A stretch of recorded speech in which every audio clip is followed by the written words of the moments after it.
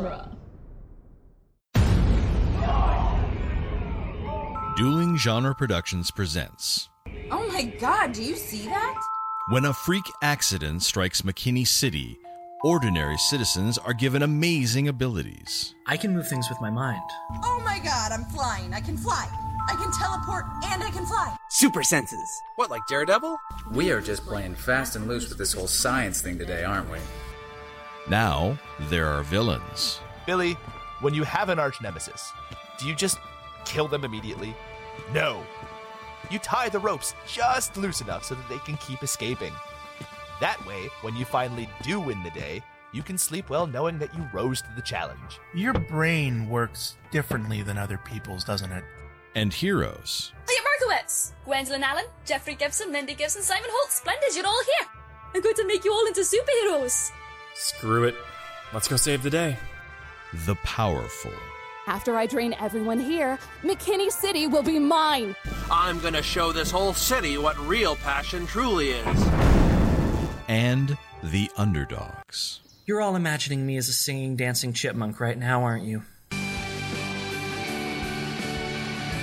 The people in that store need help, and we can help them in a way no one else can.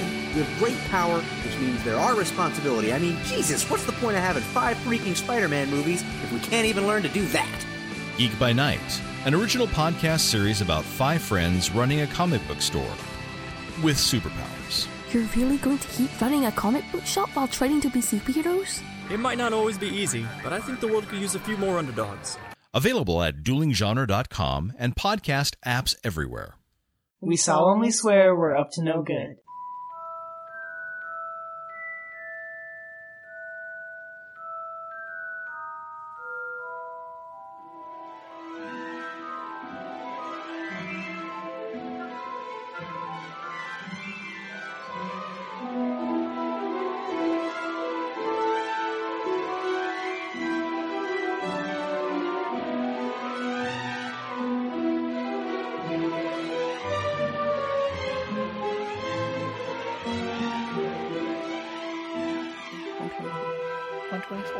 Welcome back, everybody, to Harry Potter Minute, the fan podcast where we overanalyze the Harry Potter movies one magical minute at a time.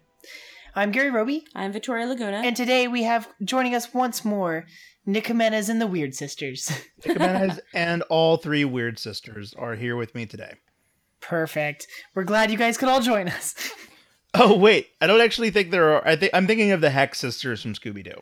Oh my gosh. I feel like there's a lot of Weird Sisters. Aren't there like 6 or 7 of them, and they're all guys? Remember that? It was such a huge bummer when they were in Goblet of Fire and they sounded like so lame. Yeah. Move your face like a goblet troll, and I was like, "What?" We're just hell? Like, oh, what is this? Like, no, you're supposed to be this great, amazing, like, wizarding band. Nope. They play 3 songs at the Yule Ball. Do the Hippogriff. Do the Hippogriff. Magic Works. Is that a dance? Usually when they say do something, there's a dance involved, and I want to know what the Hippogriff dance is. And this is the night. Night with the K? No. That would be great, though. Exactly. It's about the guy in the painting that moves. Oh, okay. I don't remember his name. He's not really in these movies. Right, but he's in the books like a couple he like times. follows him around, which I think goes is cool. through the paintings. Mm-hmm. Yeah, I don't remember his name though. Me neither. Aw. Today we're talking about minute 124 of Harry Potter and the Sorcerer's Stone. It starts with my note says it starts with a montage of obliteration. And it ends with it's my favorite Pixie song. The montage of obliteration. Yeah. And it ends with Ron confirming Harry's suspicions. I feel like most of this minute is just like pieces exploding. Right? We don't see any of the pieces, like one piece attacking the other, until the very end of this minute with the Queen. But it's a lot of shots of like pieces moving or the camera moving around them and just explosions. Just parts of these sculptures just shrapnel. Yeah, everywhere. No, I gotcha. I don't know. I didn't even have I really like how you can. I really like how you can feel the weight. Yeah. Of like stone hitting stone. You know. Mm-hmm. They all feel very solid. I like the. I do like the sound of the pieces as they shatter and they hit the ground. They kind of clatter to the ground. They sound like pottery. They do kind of sound like pottery. Yes. Like hollow. Mm-hmm. That like kind of clinky. Yeah, you said like ceramic, but I'm thinking like not like clay, like hardened. Right. I don't know. Like they were. I don't actually know what they were made of. The behind the scenes thing doesn't give me that much information, which is unfortunate. Mm-hmm.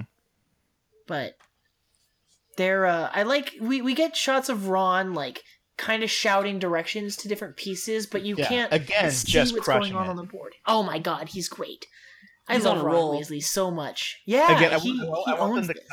I want them to cut to Hermione just kind of like staring at him, kind of like Just impressed. Yeah, Yeah. his mouth agape. yeah, mouth kind of agape.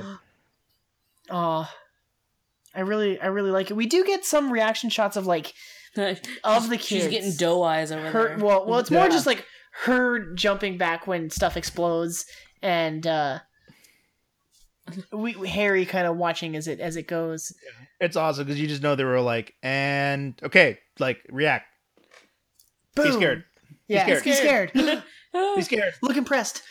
Be scared to your left. Be impressed by Ron. Be impressed by Ron. Look scared. Oh, it's perfect. It's great. The way the Queen moves here when she turns to face the next piece she's gonna destroy, it's so menacing. It's a slow kind of motion. It's just like you know it's gonna happen, but she turns and like impales the knight. Yeah. Is it a And knight? kind of What the- piece is she? and kind of the only bit. I think it's a rook. It's kind of the only bit of Yeah. CGI in this sequence. Yeah. The last the only other when we saw the pawns at the beginning of the last one, but the rest of it is just the camera work that really makes it seem like these pieces are tearing each other apart. But she's the only other thing we see move. Totes. Which I think is really great. You know what I'm just now thinking of? You know what this scene is very reminiscent of in the Harry Potter series? When in Deathly Hallows Part 2, when the statues come to life. Yes, and it's McGonagall that brings them to life. In fact, I kind of want to go back and see if they look similar to the chess pieces, because like you have to you have to assume that these chess pieces are probably a part of Hogwarts. Yeah, and, like, there's yeah, no I telling think how so. long it's been down here. I didn't even make the connection to those moving statues later because I was really trying to see like where these designs, like what they made me think of, because they are a different kind of chess set than the one that Ron has. Yeah, but I wonder if the designers like went back and looked at the previous movie. Yeah, as like a reference. I don't know. I will have to keep an eye out for that. Like, I guess. Do you think like the four founders, like this was their chess set? Who of the four founders? I bet it was probably Slytherin, right? Right, I would think so. They would just it's got to be those two. I think they're the ones that would have the most sort of kind of drive for that sort of pursuit. Yeah, that like mental sort of dueling aspect. Yes. Yeah, because I'm sure that Godric would rather like actually have a wizard's duel, like casting spells at each other, whereas this takes more like cunning and manipulation. Yeah. Ooh, I'm just thinking of the two of them like on opposite sides of the table, like they're playing against each other, but there's that mental game going on. The two of them like talking to each other, like that'd be interesting. Dude, like exchanging quips to each other. Yes. I would love to see. I would love to see like the founding fathers interacting with each other. Like what were they like? What their personalities would have been really like. Mm-hmm. I don't know. Again, that'd be cool too. Again, like make that movie, you know? Right? Yeah. Let me see them founding Hogwarts. That'd be. I would be so. Oh my god! You could call it Hogwarts a history. Oh my god, yes, you... Well, okay. I was talking to Victoria about this because I would love a Quidditch movie, and I think because we've already taken a book that exists in the universe, Fantastic Beasts and Where to Find Them, and is blowing a story out of that, you could totally do a Quidditch Through the Ages, and then, Hogwarts of History, that's perfect. That's the trilogy of trilogies. There you go. I'm into it. Boom. Warner Brothers, you should be listening to this podcast. Yeah, guys. What do you... Come on. Give us the money. We'll write stuff. Yeah. I'm into it. Or buy us out, you know? Yeah. That'd be rad. I don't have any actual notes for this minute. I will. Okay. Can I say something that might be wrong, but it was just something that I thought of? Sure. Is this the first time Harry has spoken this week? No. We got in the first minute when Harry throws the key to Hermione. He tells her he's like, catch the key. So there's that little bit of a line there. And then I think he's the one who suggests that wasn't Harry. That was a computer. True. That was cartoon Harry. And then that was Roger Rabbit Harry. Roger Rabbit Harry. And then when they were approaching the chess set for the first time, I think he's the one who says, "What is this? A graveyard?" Oh, okay. But I think since then, a lot of this week is Ron correcting people. Yeah. Ron sort of this is definitely Ron's biggest week. Expert. Mm-hmm. For sure. I'm glad that that we get so much Ron this week. We haven't really had a lot to talk about Ron for. Yeah. Well, why would you? Oh, poor Ron. What is there to talk about? We have a lot of we've talked a lot about Ron's pride and sort of the way that he's always been either shown up by his brothers, or then his best friend is Harry Potter, who is literally the chosen one, and so he's always kind of the underdog character. So I really like that he gets this moment to be leading the charge. Yeah, his only moment. Yeah. Oh, come on. We'll keep an eye out for Hero Ron. Okay. Because in the books there's a few, but I'm really trying to remember stuff that he does in the movie that's cool. Yeah, I can't think of.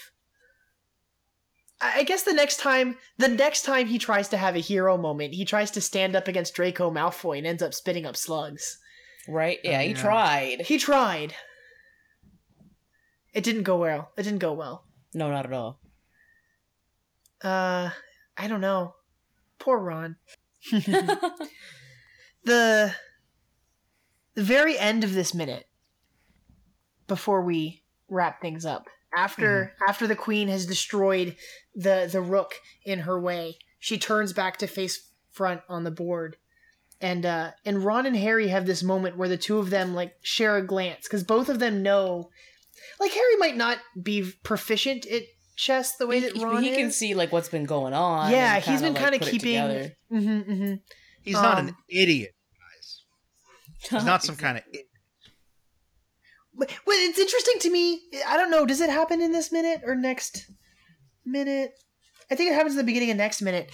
But Harry realizes what Ron's going to do, but Hermione has to ask again. We'll talk about that tomorrow, I think. But she doesn't know how to play. I'm surprised she doesn't know how to play chess.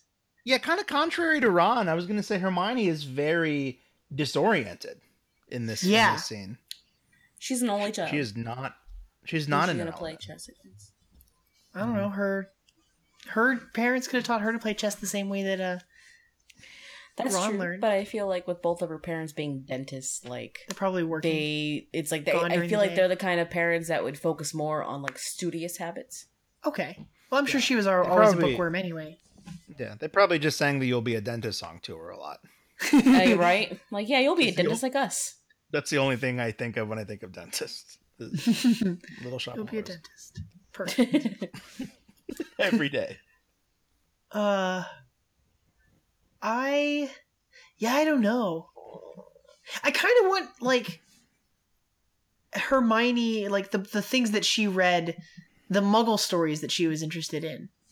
Do you think she was old enough before she went to Hogwarts do you think she's into fantasy? Or do you think she reads she's very bookish for the school stuff, but it makes sense, like, as a muggle from a muggle family going to a wizarding school, you'd want to learn everything about, like, the history of magic, and, like, I'd be interested in the same book she is. But do you think she liked Tolkien or C.S. Lewis or, like, these other big, like, fantasy British? You know who I could see her reading a lot of? Laura Ingalls Wilder. I don't think I've read anything of hers. Like Little House on the Prairie. I could see her reading like adventures. Yeah. Like adventure stories. Oh, that makes sense. Or like Jules Verne. I would love like Hermione. Yeah, I would love like Hermione reading. Like Hermione being like a bookworm, but like I bet Hermione loved Roald Dahl. Oh man, I'm sure. Oh, I'm sure we've talked about Matilda on here a couple times.